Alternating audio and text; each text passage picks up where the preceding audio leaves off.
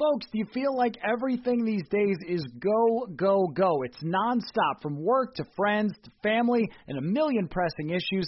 Sometimes you just need to take a play off and hit the reset button. That's when you reach for a Coors Light. It's made to chill. Hey, it's that time of year in Minnesota again to get out on the lake, go to the cabin, sit back, watch some baseball. Coors Light is the perfect refreshment to chill during these summer months.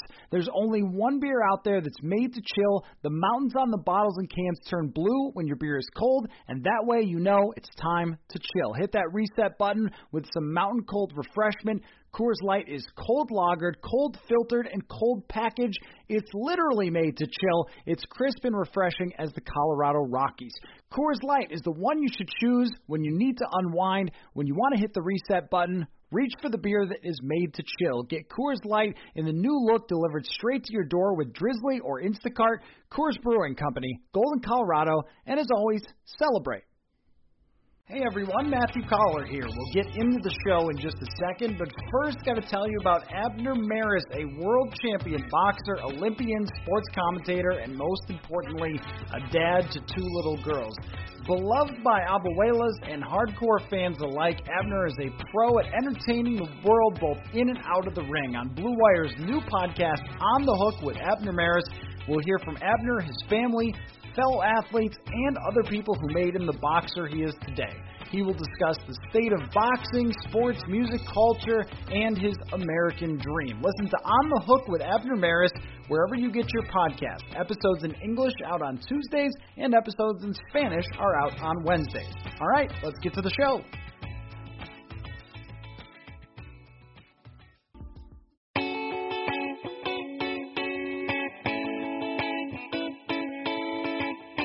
Welcome to another episode of Purple Insider. Matthew Collar here, as always, along with Pro Football Focus's Mr. 6 and 10, Eric Eager. What is up, Eric? How are you feeling about this 1-4 start that you were the only person that predicted?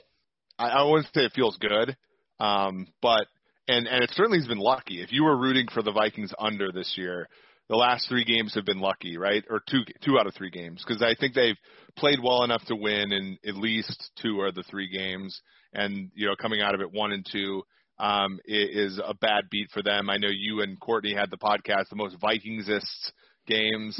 And I feel like losing to a Tennessee team that was down, 5 and kicked a field goal to go down 2 and then kicked another field goal to go up 1 instead of just trying for the touchdown in the first. Like, that's a Vikings-ish loss, right? Like an opposing team kicking 6 field goals on you when their kicker was dead, basically.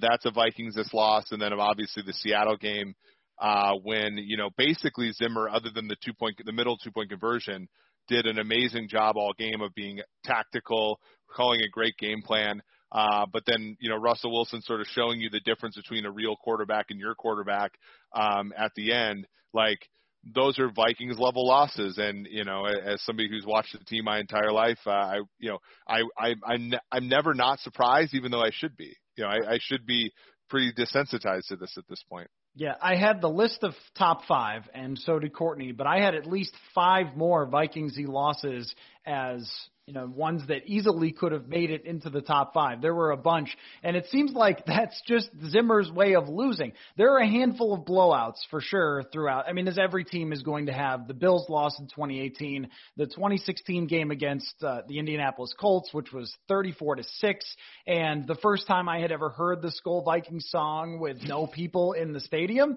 Like, now that happens all the time, but the first time was jarring because of how much it echoed off of everything.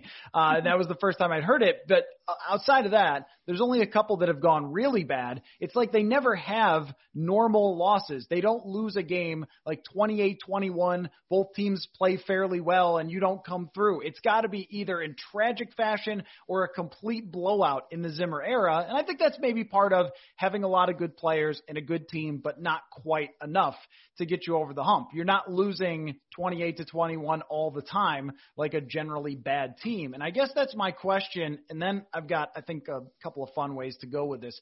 So they're 1-4, and I mean, you can't say that a 1-4 team is good because that's ludicrous. And I agree with the old Parcells thing, like you are what your record is. And I said to someone on Twitter, you don't get to go to the playoff committee and argue your case. It was only 1 point, sir. Let me in. Like, no, that's not how it works. You get in by your record. But these last 3 weeks have seen them play pretty well in a lot of different areas. But I think it's impossible to look at the schedule and look at the NFC and say, well, they still have a shot at the playoffs, because you have to go on the road and play a bunch of tough games. And even if your home schedule isn't that tough, it leaves no room for error. You basically would have to sweep the home schedule all the way through. And you know they're losing to Teddy. And they also have to play, Teddy's going to shred them up so much. It's unreal. It has to happen. This is one that we've been calling for I don't know how long, just because it's Vikingsy. But what would the PFF data say about anyone who is optimistic still based on their recent performances? Yeah, it's a long haul. And part of the reason, so it's the same thing is also true, variance has hit the Vikings a number of ways this year, but the chief among them is the Chicago Bears are 4-1. And, as much as we want to say that's fraudulent, and I kind of think it is, you don't get to take those wins away from Chicago when the season ends. And we had Minnesota with a 19% chance to make the playoffs before this game. It dropped significantly, obviously, with a loss, not only a loss, but a loss to another NFC team. But you look at not only their schedule, you're getting a Falcons team which is coming off of firing their coach, a team that has some talent, especially offensively. Then you go to Green Bay, Lions, and you go to Chicago, the aforementioned 4-1. Then you're home to the Cowboys. Now that's a break because obviously, Prescott's not playing, but that's not going to be an easy game either. Yep. Panthers is a harder game than I think people envisioned. Jaguars and Bucks are harder games than we envisioned. And then Bears Saints are not going to be easy. So it's going to be a really tricky stretch for them. And when you look at the NFC, like they're significantly behind the 8 ball in the NFC North with, they're 3.5 games back of Green Bay with a tiebreaker. They're 4 games back of Chicago, or 3 games back of Chicago. But then you also look at the playoff team, the possible playoff teams. The Rams are 4-1. Mm-hmm. Seahawks are 5-0. The Cardinals are 3-2. The 49ers are 2-3. And I think moving forward, they're probably stronger than the Vikings. And then in the South, you have 3 teams that all are 3-2. So I don't know, man. It's going to be really tough for them. I mean, getting one of these last 2 games that they've lost by a point probably would have been a big help. But even then, I think it's just a really tough ask to go get into the playoffs in the NFC. Whereas you look at the AFC, a lot better chances for some of those weaker teams. Yeah, I laid it out in an article today just about how many teams are in the hunt that you have to compete against. So it's not just the fact that you have to get to X number of record, but it's that you have to overtake a bunch of teams. And, early on, your performances have not helped much in terms of, whether you would get this tiebreaker or that tiebreaker. I mean, those are a ways down the road, and you'd have to perform pretty well through there. But just in the hunt before the Saints game last night, Cardinals, Saints, 49ers, and Eagles were all ahead of the Vikings in terms of the in the hunt graphic. That's a lot. It kind of reminds me of when a hockey team falls down to like 12th place and you'll see writers say, well, hey, they're only 3 points out of 8th, right? But that's 3 other teams that they somehow have to jump who are saying the same thing and have the same, sort of circumstance. So I think that, talking about the playoffs at this moment until you beat, I think, Green Bay at Lambeau, then you might be able to talk about it. And, of course, you can't have a meltdown against the Atlanta Falcons. If you do that, then it's all, take the whole roster apart and, then you're talking about pressure on the coach, I think. Like right now, we would say overall, Zimmer, I think, has done an okay job, especially against Seattle. I thought he did a fantastic job for most of that game of slowing down Russell Wilson. And the team is playing for him. They just are so severely bad in certain positions that it's killing their ability to be great in other positions. So you're so bad at guard that you can't even maximize Justin Jefferson and Adam Thielen. You're so bad at least one corner the other night that you can cover Tyler Lockett just fine, but you can't cover DK Metcalf too, and that's going to be an issue going forward. And that's one of the reasons it's very hard to say, oh yeah, well, you pull an upset in New Orleans at the end of the season. I don't know, Emmanuel Sanders, Michael Thomas, are you covering those guys?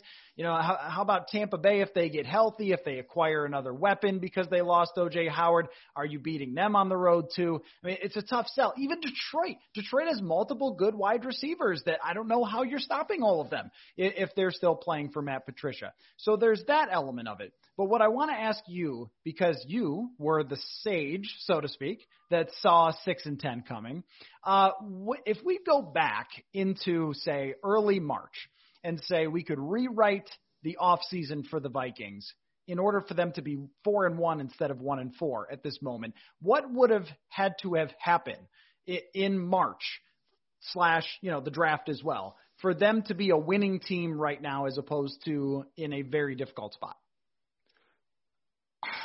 I think it goes back to February, doesn't it? I mean, the key thing here, I wrote about the Atlanta Falcons and how they fired Dan Quinn and Thomas Dimitroff, and one of the things I said, and I pointed out the Vikings in this too, was they had a choice between a defensive-minded coach and an offensive coordinator. The Falcons at the time made the wrong decision in letting Shanahan walk and keeping Quinn. It doesn't always work. Tampa Bay fired Lovie Smith and kept Dirk Cutter when it appeared as though Dirk Cutter was an up-and-coming offensive mind. But that really was the mistake. And I think to your point, it sort of underscores why this was the right move to begin with. Zimmer has been pretty good. I mean, they did a decent job. I don't know. They didn't do a great job against the Titans, but they did a decent job against Houston, and they did a great job against Seattle, and it wasn't enough. Zimmer was probably maybe the perfect coach to coach this team in 2017 with a healthy defense and a limited quarterback. He's, I think, the almost orthogonal to what they need now, which is an offensive-minded coach to deal with a bad defense. And because the gains to be made in getting better defensively are minimal, when quarterback isn't resolved and your defense is bad. The gains to be made on the offensive side of the ball, as we are seeing in Cleveland, are immense. Baker Mayfield hasn't played that much better than Kirk Cousins. In fact, he hasn't played that much better than what he was last year. But they're doing everything tactfully correct. They're taking advantage of all of their edges and all of their skill position players, and they're 4-1 for the first time since Bill Belichick was their coach. And I think that was the turning point because I think if Stefanski is here, Diggs might stay. Obviously the quarterback position could have been resolved differently. It may be the same, but maybe handled differently. Same player, but handled differently. And you look at what Cleveland's done, the first thing that they did was sign Jack Conklin and draft Jedrick Wills. And that team, you see it every single week. So that to me is the number one thing. And I don't think it's a dig on Zimmer. It's just an inventory of where the league is currently. And then after that, I mean, essentially like they didn't really have a whole lot of freedom, but the freedom that they used was to get rid of guys. I mean, Linval Joseph had a good game for the Chargers last night. Everson Griffin got a sack for, the Dallas Cowboys against the Giants. Xavier Rhodes is playing extremely good football in Indianapolis, and the Vikings are left with a rebuilding defense and a quarterback in Kirk Cousins who is pretty good but limited. And that, to me, that's not the type of, ingredients that you can win with when your coach is Mike Zimmer. I want you to explain the play calling metrics that you guys have, because you showed me where the Cleveland Browns versus the Minnesota Vikings stand. And I think the Vikings offense has been really good over the last couple of weeks. We saw Kirk Cousins lead some key drives late in the game. He actually should have had a game-winning drive in the fourth quarter, but it got stolen away from him by a right guard who got crushed, and a tackle also who got crushed on a key 4th down and 1. That is just remarkable that they couldn't get 6 inches after running for 200 yards. But we've seen Justin Jefferson emerge, and then against Seattle, Irv Smith shows up with a couple of big plays. So, I mean, overall, I haven't looked at the offense and said, since they put Justin Jefferson in, wow, this is a disaster. Gary, what are you doing? But when you look at Cleveland, they don't have many new pieces on their offense except for the offensive lineman that you mentioned. And Odell Beckham looks wonderful again. And they're running incredibly well, which was a staple of the Vikings in 2019 for how dominant they were as a running team. So how do you look at it in terms of the total impact of Kevin Stefanski leaving the Minnesota Vikings? Yeah, I will post the scheme cluster stuff, but Cleveland and Minnesota are on the same what's called cluster, which is basically you draw a circle around the closest groups. But Cleveland does everything Minnesota does, just better. You look at, and these are in neutral game situations, so they're not exactly, every play. But Minnesota faces 7.6 men in the box per play. Cleveland, 7.4. So they have easier running lanes. Minnesota plays 10% of their plays are out of 11 personnel. Cleveland, 31. So Cleveland's third fewest in the league, but still 3 times as many as Minnesota. Not as predictable. Minnesota's average depth of target, 7.8. That's not bad. Cleveland's is 8.3. They're pushing the ball a little bit more. Minnesota uses 36% play action. Cleveland uses 42% play action, right? So they're pushing the envelope even further. Minnesota's play action mark is not low. It's pretty good. Cleveland pushes it further. Minnesota runs outside zone at a very effective play 37% of the time, especially now that they're not calling holding. Cleveland runs it 44% of the time. So they're pushing that envelope. And then this is the last one. Minnesota, to their credit, using motion 44% of plays. Cleveland, 61% of their plays has somebody in motion. So, it's as if Stefanski took the scaffolding, he took the innards and he built something even better on top of the house that he had in Minnesota. And that's why, Mayfield has just as many turnover-worthy plays as big-time throws. He's not grading he's got a 30 passer rating when under pressure. I mean, there's a lot of things where if he was playing in Minnesota, everybody would say, gosh, what is this guy doing? But Cleveland's pushing the envelope and pushing the edges that they have in a way that I think Minnesota is on their way to, but maybe just not enough to get them over the hump the way that Cleveland's gotten over the hump. I want to remind you to go to sodastick.com to get your original Minnesota sports-inspired goods. If you have not seen it yet, you've got to check it out. A couple of my favorite designs are the Duck Duck Gray Duck and the Randy Moss Goat, which you've got to see. All their apparel is screen printed here in Minnesota on super soft, super comfy shirts and hoodies. You will love it. We're going to hook you up with free shipping on your next order. By the way, use promo code PURPLEINSIDER for free shipping. That's SodaStick, SotaStick.com. Original Minnesota sports-inspired goods. Code PURPLEINSIDER for free shipping. Yeah, and I do think that Gary Kubiak with motion quickly adapted. And he mentioned even in a call, because I know he's older, so we automatically do Gary's old, he's washed. But he did mention, the Pro Football Focus stats and how they meet with as a group and they talk about the numbers and things like that. And he said that it was clear that, they were succeeding with motion. And sometimes it depends on the opponent, the situation, and so forth. But that's working around the league, and they have ramped that up big time over the last couple of weeks, especially against Houston, where they made life very difficult for the Texans because of that. So I think that Kubiak is adapting, but to your point, with Stefanski basically turning, these amps go to 11 kind of thing, these analytics approach goes to 11. And that was the reason that some people told me last offseason that they wanted Kevin Stefanski to be the head coach. Not that people don't believe Mike Zimmer knows what he's doing, especially when it comes to defense. And my gosh, I mean, for 95% of that game, he certainly knew what he was doing. And slowing down another elite quarterback, as he's done so many times throughout his career with the Vikings. And I believe he can develop corners, and I believe they can develop pass rushers and all these things.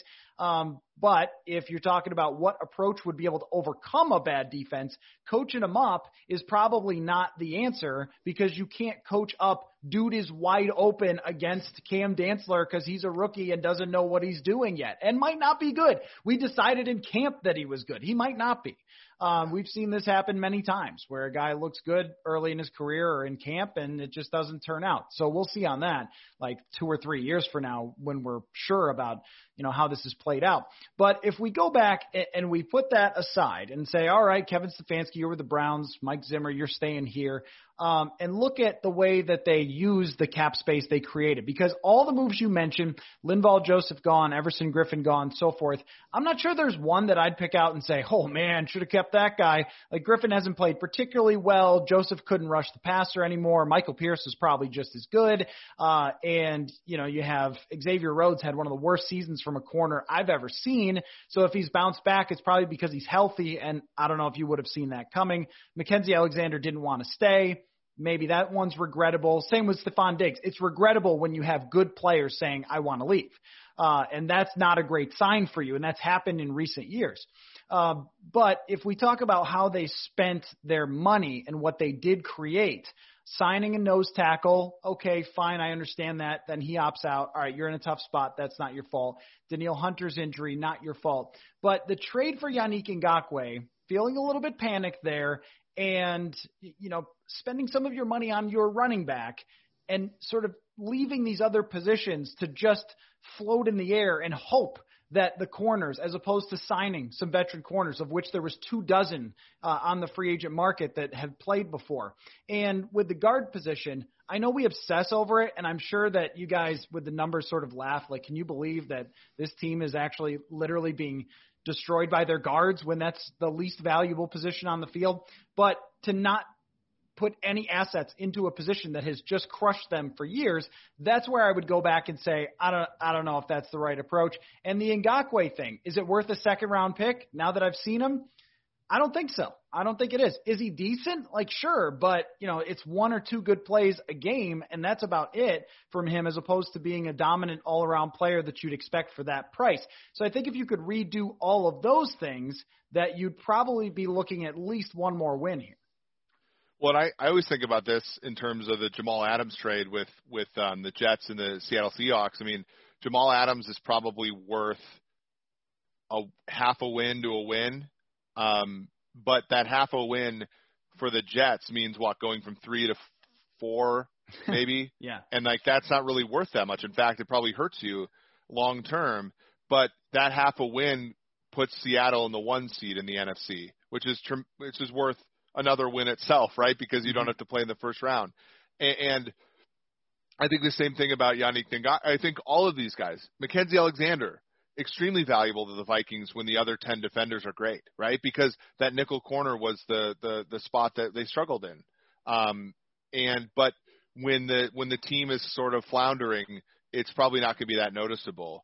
Clyde Edwards-Helaire to the Chiefs is a decent pickup when the rest of the offense is great, right? And you don't have holes everywhere else. He's a nice add-on. He's the nice shiny rims to an already great car. But he's not going to complete a deadbeat car, right? The Vikings are full of situations. They tried to patch. They everything was broken, and they tried kind of patchworking things when a significant rebuild is probably in order. And to their credit, they did some of that. I mean, they accumulated enough draft picks to where Dantzler and Gladney. But then you have Anthony Harris on the franchise tag. It was probably smart to let him go. Right. Same thing with Harrison Smith's getting a little older, Anthony Barr's getting a little older, and the defense I don't think was good enough for one player to make that big of an impact. Yeah, the Anthony Harris one, in hindsight now, when you look at how much different he is when the rest of the defense is not so good, and a lot of it, his PFF grades are marvelous for the last 2 years, but a lot of it is sometimes plays would come his way and he would make the play. But you can't always bank on, hey, he's going to intercept a deep bomb from Drew Brees, or he's going to intercept, undercut an Aaron Rodgers pass and be one of 3 human beings to pick off Aaron Rodgers in that particular year. It just isn't necessarily a thing that goes from year to year to be that ball hawk and expect to pick off passes. And I think Harris is a tremendous overall player, but when the other guy is the one who drives the bus and you can replace that position, $13 million is a lot. For $5 million, Anthony Harris Harris, hell yeah, you want that all day. But for $13 million, it's like, I heard Al Michaels say several times that the Vikings were in cap hell in the offseason. And it's like, not really, Al, because they spent all this money on these guys that probably could have been spread, as you guys have said at PFF, to make average positions, as opposed to saying, hey, we have a great Anthony Harris who costs a lot of money. We have a great Dalvin Cook who costs a lot of money. I won't say Yannick Ngakoue is a great player. I'll say he's a decent player. But again, he costs a lot of money, where Vinny Curry could give you what Yannick Ngakoue has given, and he costs nothing. I don't know what's left of Terrell Suggs. Maybe he's just called it a day. But like his performance last year for the Chiefs, not too different from Yannick Ngakoue for the Vikings at this moment. Not an impact player on most plays, gets a big sack every once in a while.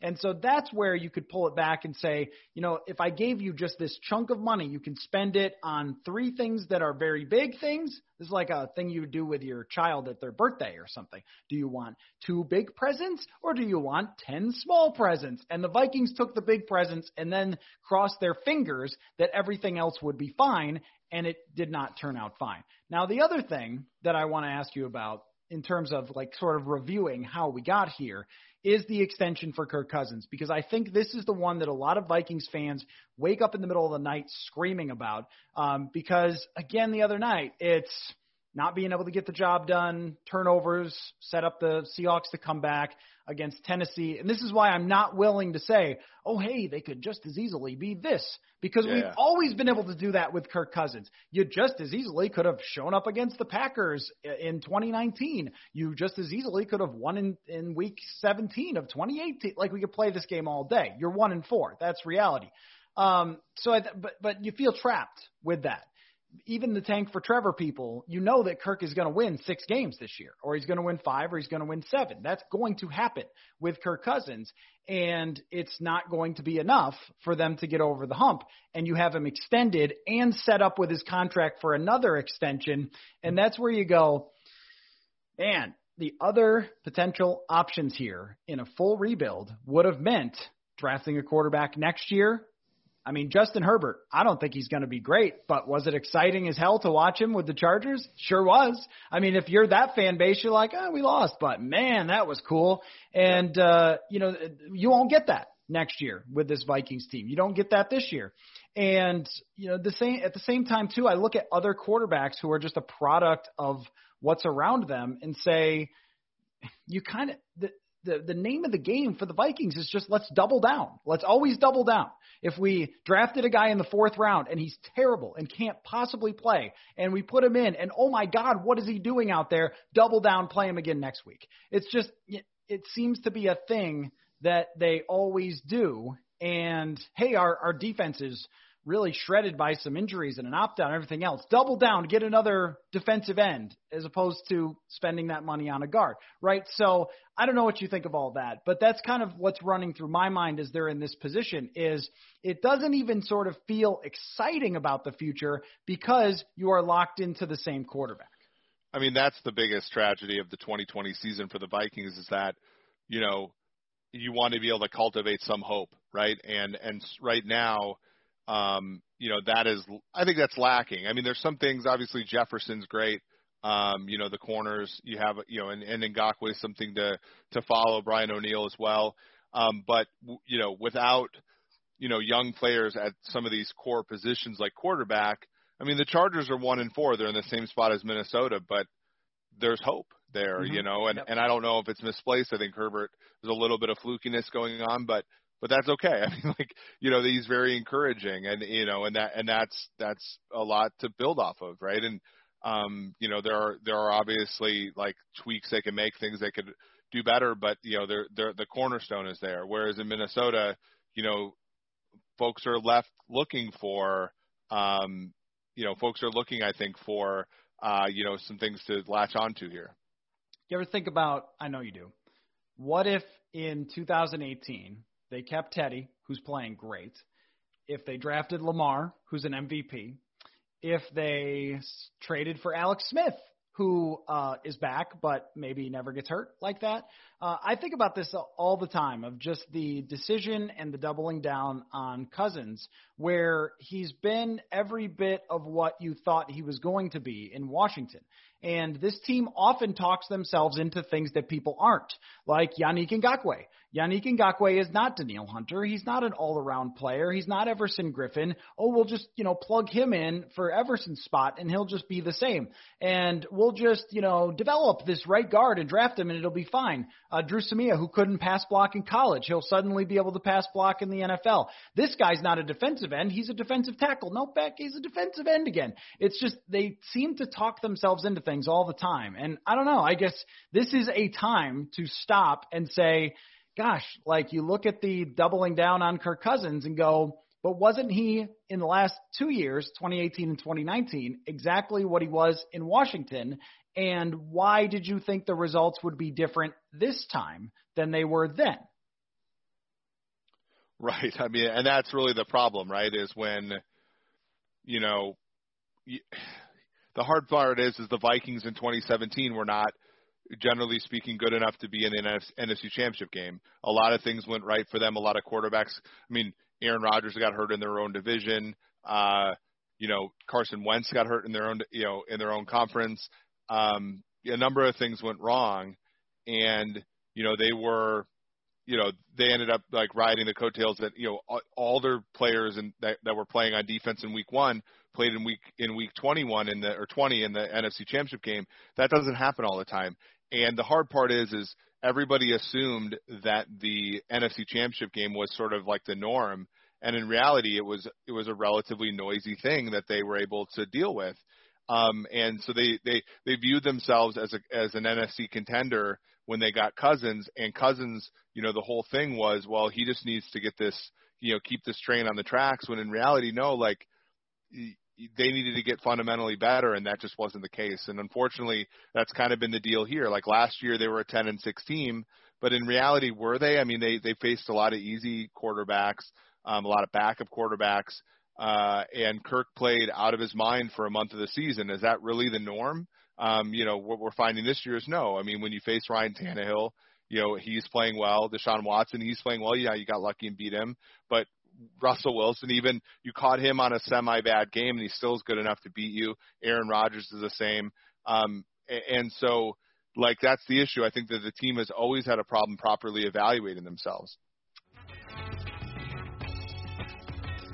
Even though sports had a break, your business did not. You have to keep moving, and that makes hiring even more important than ever, and Indeed is here to help.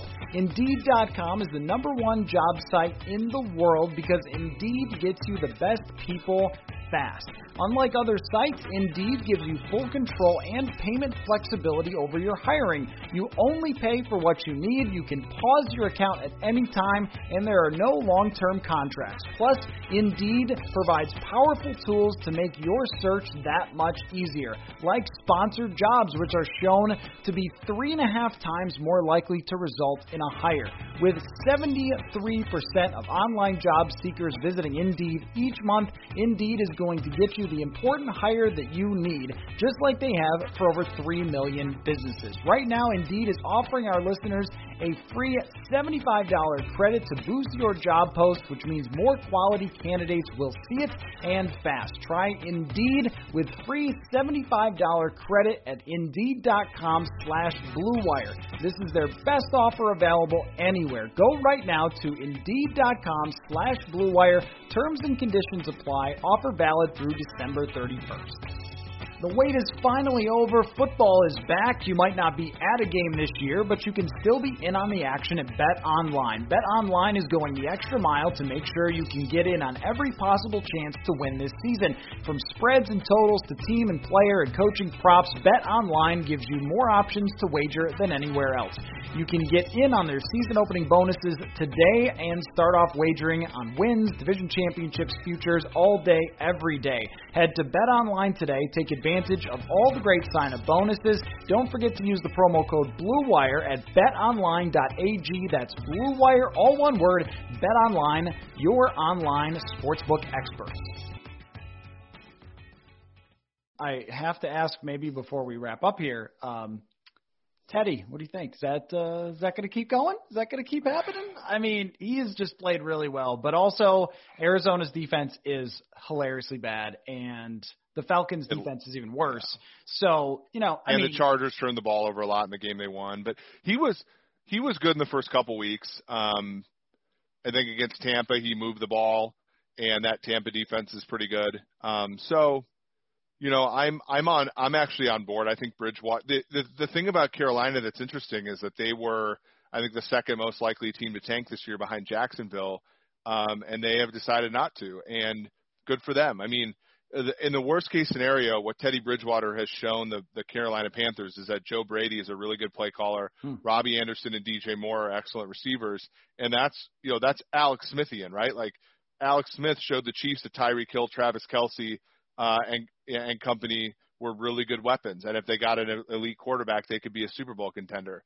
Now, what Teddy's going to try to do over the next 11 games is be that elite quarterback for Carolina, but he's served a really good purpose so far in saying, look, there's some pieces in place here, and right now he's good enough to have those pieces do great things. And his running back has been out, and yet he's still been able to do it. Imagine that. Yeah. I mean, look, I'll say this about Dalvin Cook, by the way. Good on Dalvin for getting that contract before all this crap happened. Yeah. The Alexander Madison's performance on Sunday Night Football is the biggest own to any running back matter argument. And that's saying a lot given Mike Davis and James Robinson's season so far. Yeah. It has been a good time for the don't pay running backs people, especially now. I mean, you look forward, and if Dalvin continues to have the injuries and he's going to miss a game here, likely against Atlanta, and then, you come back, but who knows? It just seems to be a thing that's always going to be a part of who he is. So even when he's in, he is marvelous, but how much more marvelous he is than Alexander Madison and how much that money that's worth is always really the debate there. So, all right. Football, man. This has been quite a time of reliving everything they did. So I hope we can do it again soon. Are you excited? Are you excited about the rest of the season? It's going to be crazy. It's going to be crazy. Weird stuff's going to happen. There's going to be all sorts of crazy storylines. Good on the Vikings, by the way, for not messing around with they've been COVID-free probably, since the whole thing. So, maybe that's their way in is some COVID-related perturbations to their schedule, and they stay the course. And, I have a hard – so here's the tricky thing.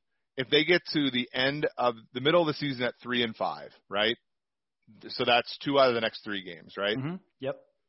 They have to finish 7-1 just to go to 10-6. I think 10-6 is going to be required to make the playoffs in the NFC. Yeah, because the good teams are decent and the bad teams are very bad. So even that extra playoff spot doesn't really help you. And correct. Teams in the past have missed the playoffs going 10-6.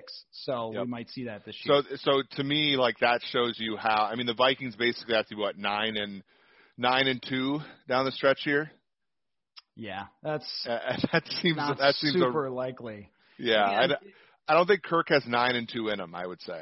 Well, if you just go through and circle the elite quarterbacks or even the very good quarterbacks, you're going to have to play Aaron Rodgers, you're going to have to play Tom Brady, you're going to have to play Drew Brees, and at least one of those games, Matt Stafford's great. That's going to happen.